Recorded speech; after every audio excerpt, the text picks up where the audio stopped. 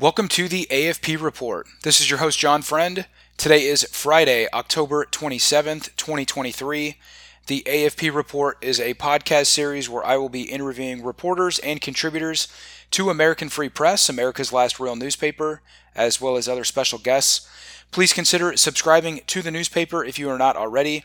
Subscription details can be found at americanfreepress.net.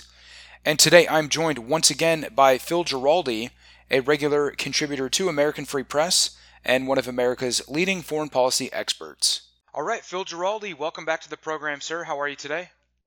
I'm fine. Thank you very much.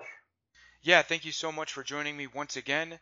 You are one of America's leading foreign policy experts and geopolitical analysts, and you are also a longtime and regular columnist for American Free Press, America's last real newspaper.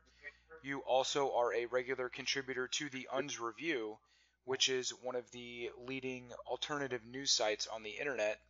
And we have a lot to discuss today regarding this ongoing conflict in the Middle East and this alleged surprise Hamas attack against Israel, which was launched from the besieged Gaza Strip on Saturday, October 7th, so just about 3 weeks ago today. You wrote a feature article in the most recent issue of American Free Press, issue 43 and 44, which is actually going to the printer right now as we speak and will be mailed out next week. This issue includes a special 12-page pull-out report titled Spotlight on Palestine, and we've got a number of important articles focusing on the situation in Gaza and Palestine more generally, the history of this long-running conflict, and some recent developments. So it's a very interesting and very important special report, I think. Let me first off just encourage our listeners to consider subscribing to the newspaper if they are not already. American Free Press truly is America's last real newspaper. We are a bi-weekly national print and digital publication presenting information and tackling taboo topics from an independent, populist, and America First perspective. So check out AmericanFreePress.net for subscription details, and pick one up today if you are not already subscribing. So, Phil, as I said, there is a lot to get into here today. First off, I'd like to just get your overall assessment of the situation in Gaza and Israel. We have heard all sorts of very dubious tales of Hamas terrorists beheading children and, brutally murdering and kidnapping innocent civilians, and even raping women. What do you make of this reported surprise attack on Israel, launched from the Gaza Strip by Hamas fighters on October 7th, which has ultimately resulted in Israel mounting a, seemingly indiscriminate bombing campaign against Gaza, with threats to actually invade the Gaza Strip itself, drawing, of course, they're trying to get America involved in this conflict. Almost immediately, there were reports claiming that Iran was involved and had sponsored Hamas. Now, of course, they've been targeting civilian infrastructure, including hospitals and schools and refugee camps and so on. So what's your overall assessment? Was this a surprise attack? Well, I think it depends on who was surprised. My feeling is, and it's grown stronger ever since the event took place, is that this was well known to the Israeli government and to the Israeli leadership, Benjamin Netanyahu, and it was allowed to happen to create a situation where Israel will be able basically to wipe out the Gaza Strip, and that's what we see going on right now. The bombing is, they claim, discriminate, but it certainly has hit hospitals, it has hit schools, it has hit a lot of centers that most attackers would avoid because, apart from anything else, it creates a very bad impression to the world community looking on. And Israel has really, I think, suffered from this very much because they let this happen in the way they've let it happen. So I think it was deliberate. I think they were a bit surprised at how effective the attack by Hamas was. The count on deaths, it depends on who you're listening to, but everyone seems to agree there were between 13 and 1,400 deaths on the Israeli side. And now we have something like approaching 8,000 deaths, including 2,000 children, on the Palestinian side. So it's the kind of story where everything is being spun. It's being spun particularly by the U.S. media. If you go to the Wall Street Journal or New York Times and Washington Post, it's shocking what they're saying. I mean, they have embraced thoroughly the Israeli view that Palestinians are nothing but terrorists and animals. And this, of course, is a self-serving story for the Israelis. Yeah, absolutely. And one thing that immediately struck me was looking at mainstream reporting and even, the response from people like Benjamin Netanyahu and other Israeli leaders was they were immediately describing this as Israel's 9/11 and how everything would change as a result of this attack. Now, of course, there have been other reports which appear to be confirmed, at least from what I can tell, that, like, for example, Egyptian intelligence had been warning Israel that Hamas was planning some sort of incursion or some sort of response. And we got to go back and talk about the context, because from what I understand, this Hamas attack or incursion into Israel was largely a response to Israeli aggression in the Holy Land, in Jerusalem and at the Al-Aqsa Mosque, for example. And of course, this has been going on for a very long time. In fact, in a previous issue of American Free Press, we published a piece about how a lot of these Orthodox Jews, including children even, are like literally spitting on Christians in the Holy Land, in at some of these holy sites. And this has been a long-running issue, how totally mistreated the Christian and Muslims are in Israel itself, by Israel and by these Jewish extremists. So I mean, even the response itself from Hamas, this alleged surprise attack, was largely a result of Israeli aggression in the region. And it seems like Israel did know that this was in the works, and it's not clear to me exactly if they let it happen or wanted it to happen to justify this basically genocidal policy in Gaza that we're seeing unfold right now. I wanted to actually quote briefly from your piece. You say here, drawing on my own experience as a former on-the-ground intelligence officer, I am somewhat convinced that this was likely more like a false flag operation than a case of institutional failure on the part of Israeli intelligence or the army.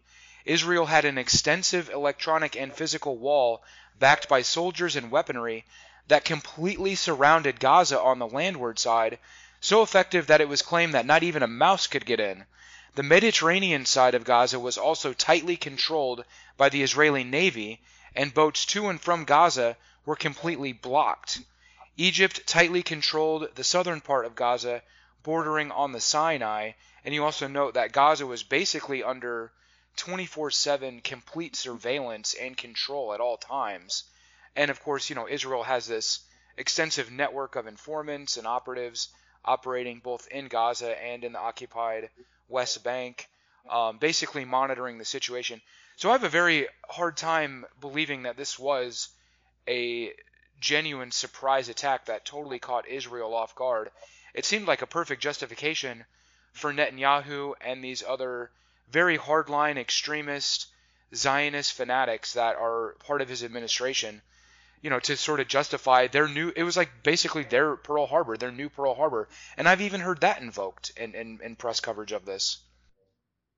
Yeah, absolutely.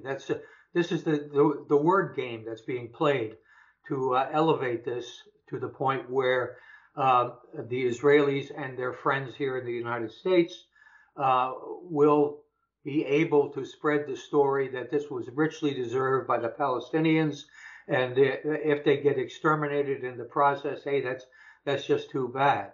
And I would add to what you mentioned, the evidence to suggest that this was planned, the fact that even the U.S. intelligence conveyed to Israeli intelligence and personally to Netanyahu that something like this was coming. And so we have all that evidence. And the thing that triggered the actual attack by Hamas was, as you mentioned, an incident at the Al-Aqsa Mosque in Jerusalem, which is the third holiest site for Muslims. And this was basically a riot by armed settlers who were took over the site basically, and they were beating up on the Palestinians who were worshiping there. And after that happened, that's when the Hamas people got the go-ahead or came up with we've got to stop this, and that's when they initiated the final planning for their incident. And so, it's like it seems to fit all together that this was a done deal, whether you want to call it a false flag or whether you want to call it just the way Israelis behave in general. Well, it's kind of that's up to the nuance. Right, exactly. Well, and like I mentioned, I mean, there's a long history of not only this conflict, but just the oppression of Palestinians, of Christians, of Muslims in the Holy Land, in Jerusalem, of course in Gaza, in the occupied West Bank, and other parts of historic Palestine. I want to get your take on the international community's response to this situation. I wrote a piece in the special report about the UN's response, for example, in the broader international community, and the UN Human Rights Council has described the Israeli government as engaging in a, quote, systematic campaign of crimes against humanity against Palestinians in Gaza following Israel's response to this alleged surprise attack. And it seems like Russia and China and their BRICS allies largely appear to be placing most of the blame for this conflict on U.S. foreign policy, which is blindly and unwaveringly in support of the Jewish state of Israel, no matter how outrageous or barbaric its actions are. How can the U.S. be viewed as an objective moderator in this long-running conflict when, for example, we have a Jewish Secretary of State, Anthony Blinken, invoking his family's experience during the alleged Holocaust and openly invoking his Jewish identity when visiting Israel? I mean, how can the U.S. be objective when the president and virtually his entire administration blindly accept Israeli claims and narratives about this conflict, including these absurd, totally unsubstantiated, unverified claims about beheaded babies and, brutal rapes and murders? I mean, this is all basically atrocity propaganda designed to gin up support for Israel that we just take at face value and run with and amplify in the media. And of course, Biden was invoking some of these claims and some of the statements that he's made. So, I mean, I guess my question is, how can anybody view us as this impartial, objective moderator of the conflict, which, I mean, has basically been the narrative coming out of U.S. media for decades now? I mean, we have a Jewish Secretary of State, not to mention a Secretary of Treasury and pretty much every other cabinet position, openly invoking their Jewish identity and standing with the Jewish state of Israel. I mean, it's outrageous. Yeah, it absolutely is, and the fact is that also going along with this process is a major effort to silence any voice in the United States that's supporting the Palestinians. We have in Florida, where that awful DeSantis person is in charge. He's closed down Palestinian associations at the universities, and he also has unilaterally from Florida sent weapons to Israel. And the United States government has been sending weapons to Israel. And they're about to send $14 billion, which will pay for the whole war on behalf of Israel. And we are partners in war crimes. There's no other way to look at it. We are absolutely in it up to the eyeballs. Biden could have stopped this thing on day 2 if he had really used the leverage he has on Israel, that he of course never exercises, to set up an agreement for moving towards negotiations. And he didn't do that, just as he didn't do that in Ukraine. The man is, shall I say, he's demented, or dementia perhaps is a better word. We are in an awful situation now where we're one step away from this situation in the Middle East escalating. We attacked so-called Iranian targets yesterday, and we have troops illegally in Iraq and Syria. And the situation in Ukraine is not going in any good direction either. So, what is going wrong in this country? I think that's the question we all should be asking ourselves. Yeah, absolutely. Well, did you catch his speech? His response to this. I mean, he visited Israel, and then he came back and gave this primetime speech, which was very, very uninspiring and very unconvincing, in my opinion. Basically, making the case that America is this quote unquote exceptional nation, and we need to stand with our allies in Israel and Ukraine to stand up for democracy. Of course, he was denouncing Russian President Vladimir Putin and the Russian, invasion of Ukraine, and of course was describing Hamas as terrorists whose sole purpose, I mean, literally, I think a direct quote from Biden was Hamas's sole purpose was to murder Jews, as if that were like a realistic assessment of this legitimate, resistance movement against Israeli oppression in the region. I mean, it's ridiculous the way these things are described and characterized by not only U.S. officials but also the U.S. media. And I mean, I'm wondering, kind of getting back to like the international community's response. What are people in Russia and China and these other increasingly more self-assertive nations around the world? What is their response when they see Biden invoking American democracy and standing for human rights, and supporting democracy around the world in Israel and Ukraine? I mean, is this rhetoric convincing anybody at this point? I mean, to me, it's just insulting, frankly. I think the only ones who are being convinced about this or through this are the idiots that we call the U.S. Congress, since they seem to be about 99% on board this kind of talk. And the other issue which you just mentioned is that Biden keeps insisting that we are defending democracy around the world. I mean, this is absurd right on the surface. Ukraine is the most corrupt country in Europe and has been for years. And Israel is not a democracy at all. It's only a democracy if you're Jewish. And that is not the definition of democracy. So we have all this nonsense flying out there. I don't think the American public is necessarily buying it. But since all they hear coming from our media and from our government is this tissue of lies, a lot of people are saying, well, it must be true. The government and the New York Times are saying it. Right. Yeah. Exactly. Well, and also, I mean, people are looking and hearing and seeing the way. I mean, even top Israeli leaders are talking about this situation, calling Hamas and the Palestinian people literal animals and describing them as bloodthirsty terrorists who just murder innocent civilians, and hate Jews irrationally, as if there's no context to this conflict, and there's nothing that would justify their I don't even necessarily call it aggression, but just their response to Israeli oppression. I mean, there's no context. It's all just described as blind hatred of Jews. And of course we've been seeing all these reports come out of like the Anti-Defamation League, for example, which are then amplified and run with in the mass media about how anti-Semitism is rising.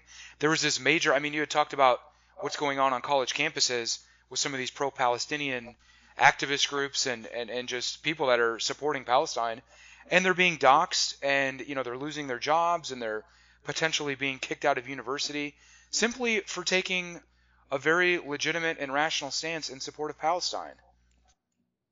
Yeah, and beyond that, the all the instruments that of force by the state are beginning to be used against people who are trying to give the alternative view about supporting the Palestinians and what they've been through. And yesterday there were demonstrations in New York. They were broken up by the police, and I gather they made hundreds of arrests. You can't even protest. Now, if there have been Israeli demonstrations in New York, and nobody's bothering with them. This is the typical two-way stretch in terms of how the media and the government and at all levels have been manipulated by the very powerful Jewish lobby, sometimes referred to as the Israeli lobby, in this country. They have lots of money, they have lots of political access, and they're able to twist the story every which way they want it to go. And that's what we're seeing play out here. The rest of the world is not necessarily buying into it because they're seeing more of the bigger picture. And of course, they don't trust the United States for very good reasons. So, we'll see where this goes. But if this is a long, drawn out struggle between the Gazans and Israelis, there are going to be a lot of people dying. And the Yeah. fact that yeah, and the fact that the United States keeps vetoing United Nations resolutions to try to get negotiations going means that the U.S. is quite happy with seeing all these people die. Yeah, I think so. And I mean, that just lends credence to China and Russia's main claim that the U.S. is the leading instigator and facilitator of this conflict, going back to the very founding of the Jewish state itself. And I mean, even like the UN Secretary General Antonio Guterres, who I'm frankly no big fan of, and he doesn't, to me, he doesn't come across as this, Hamas supporting, terrorist sympathizer or something. He's, from what I've seen in the statements that he's made, he's been sort of objective and is just attempting to de-escalate the situation. I mean, I quoted from that UN report where they're basically describing what Israel's response as crimes against humanity, war crimes, basically a campaign of genocide. And this is like an objective assessment of what's been going on in Palestine for the past 50 or 60 years at least. And yet, Israel's ambassador to the UN was demanding that this man resign for his support, quote unquote, for Hamas. And so basically, like, there's this stark divide between Israel and their narrative of this conflict, and of course the U.S. government, the U.S. media, which basically just blindly accepts what Israel says, versus the international community. I mean, the two perspectives could not be more divergent. It appears at this point. Yeah, and the real tragedy of all this is that there's no end game to it. I mean, you're just going to kill a lot of people, and this what comes out at the other end is either we're going to have Gaza totally destroyed, 2.3 million people either dead or running, and or you're going to have some kind of arrangement again where Israel basically controls what few people are allowed to survive there, and nobody wins. I mean, this is madness, and the fact that our government, which claims to be such a force for good in the United States and in the world, is really quite the reverse. And this is a tragedy. You and I, brought up in this country, we have seen now since 9/11 how our country has really gone off the rails and seeing itself as the world's policeman, and that's maybe a nice way to refer to it, because we've killed millions of people in Asia for no good reason and no good result, and now we're doing the same thing again. Yeah, it's really outrageous, and I think this conflict, like many other foreign conflicts, especially when we look at the situation in Ukraine, these conflicts are fundamentally fueled by U.S. foreign policy, whether it's our diplomatic policy or the economic aid and military aid that we give to the Ukrainians or the Israelis. In fact, speaking of that, there's a couple other topics I want to bring up here before we wrap up. America's Treasury Secretary Janet Yellen, who I should point out just also happens to be Jewish as well. She recently stated that despite a $33 trillion federal deficit, the U.S. can, quote, certainly afford to stand with Israel and to support Israel's military needs, and we can also and must support Ukraine in its struggle against Russia. Phil, can the U.S. afford to continue to send money and weaponry to both Israel and Ukraine? How is this benefiting the American people and genuine U.S. national security interests in any way? It benefits them in no way. I mean, the American people basically, um, did they elect Joe Biden so that they would have two wars? In fact, the comment she made was could actually be interpreted to include China. Right, And yeah, Taiwan, yep, yeah, exactly. yeah. So we're talking about three wars. We're not talking about two.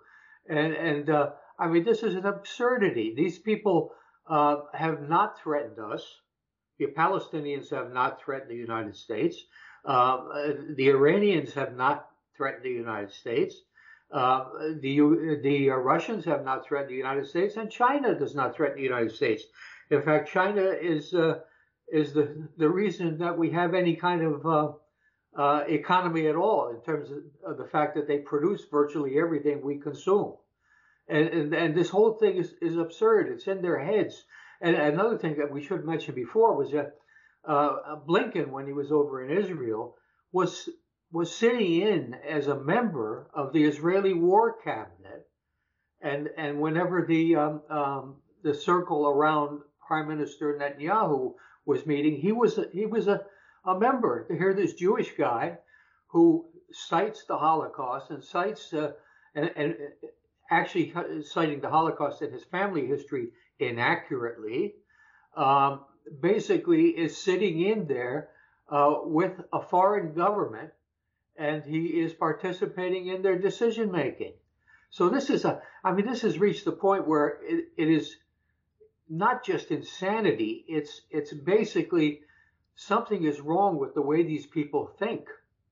And yeah, Well, they can't. I mean, they're fundamentally driven by their Jewish identity, by their understanding and perspective of the alleged Holocaust during World War II. I mean, even Merrick Garland recently was invoking his family's experience during the Holocaust and sort of how it motivated him and shaped his outlook on how he approaches, his position as Attorney General, which has been, just one blatant crime spree essentially, where he's targeting political opponents and harassing conservatives and Donald Trump supporters. I mean, these people are fundamentally driven by their ethnicity, and yet we're supposed to accept them as like legitimate, American, actors. They're not advancing American interests. They're advancing their own particular Jewish interests, frankly. And and again, they're openly saying this in many cases. Yeah, well, I would throw a whole lot of other names in there too.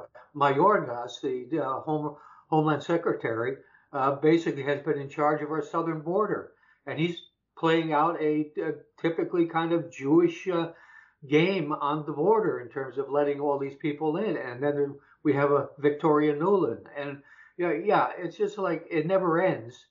And basically, there is a compelling logic that drives them, and we've identified some of those things, like their hatred for Russia, and Their obviously hatred for Palestine, yeah. hatred for Muslims in general and Christians.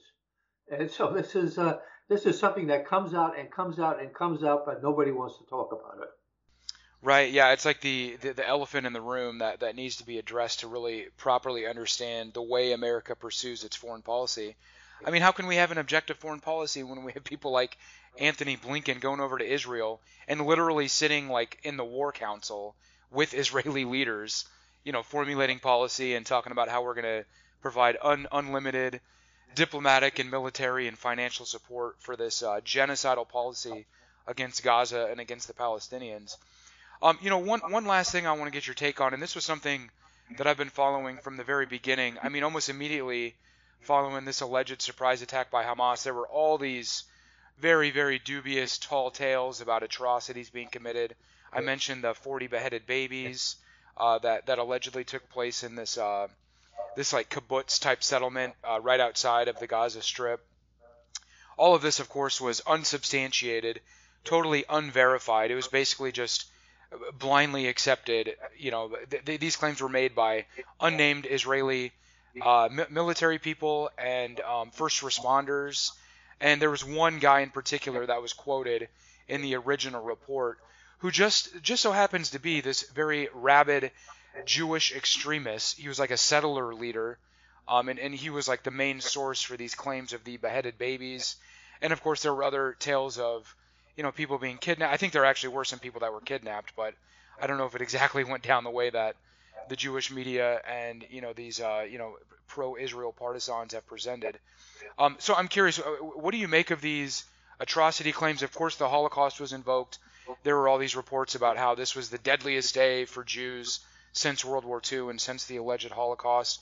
To me, it smacked of just outright atrocity propaganda, basically.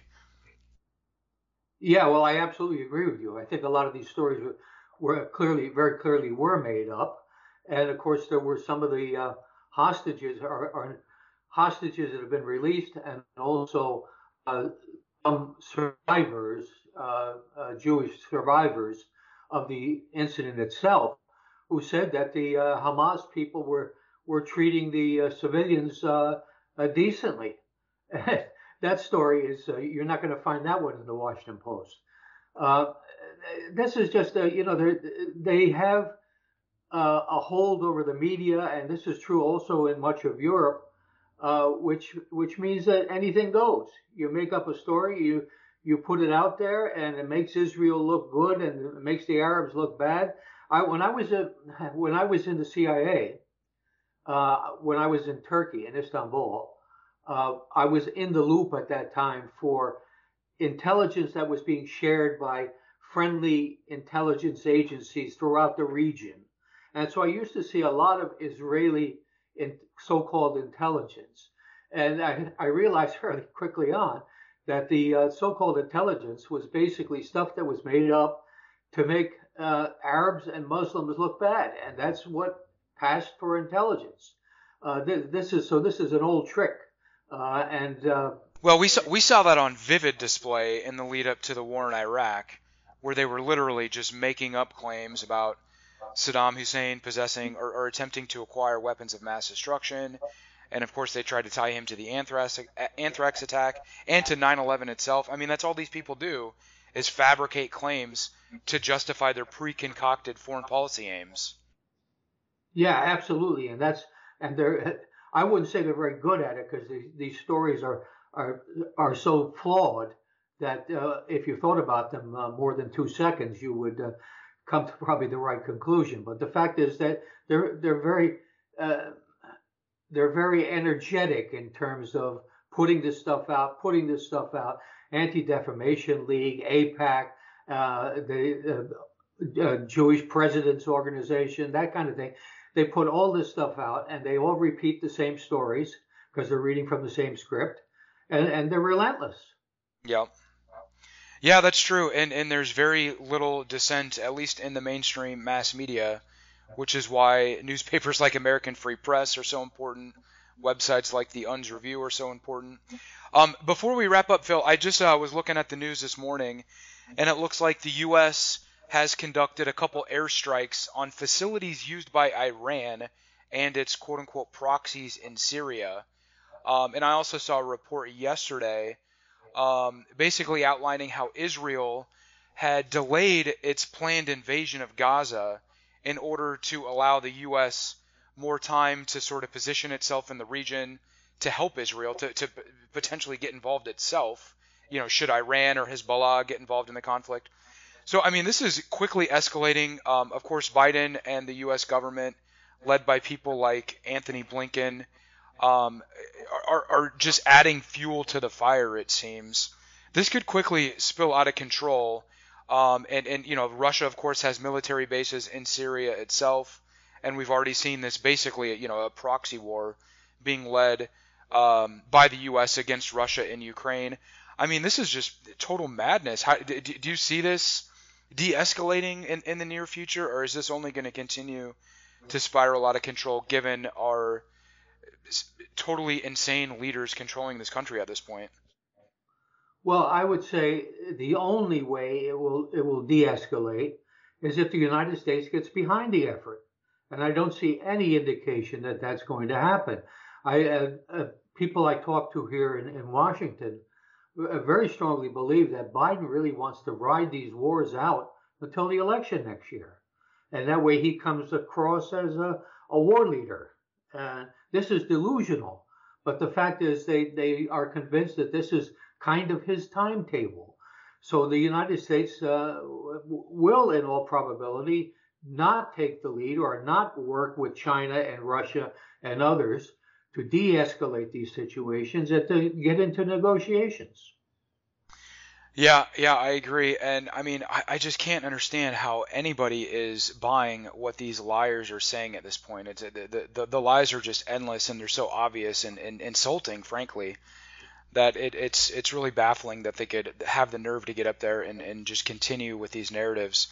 And I think you're ultimately right. My heart and my prayers go out to the Palestinian people, and even the Israeli people. I mean, I don't want to see anybody, any innocent civilians or anybody in general, have to go through something like this. But I think really the fundamental point that needs to be made is that all of this is driven by U.S. foreign policy in the region. Israel would not be acting in this way if it did not have the total and unwavering support of the entire U.S. federal government, including its treasury, including its military arsenal, including its military itself. I mean, I just mentioned how the U.S. is positioning, cruisers in the region and stationing troops in the region to, potentially get involved in this conflict.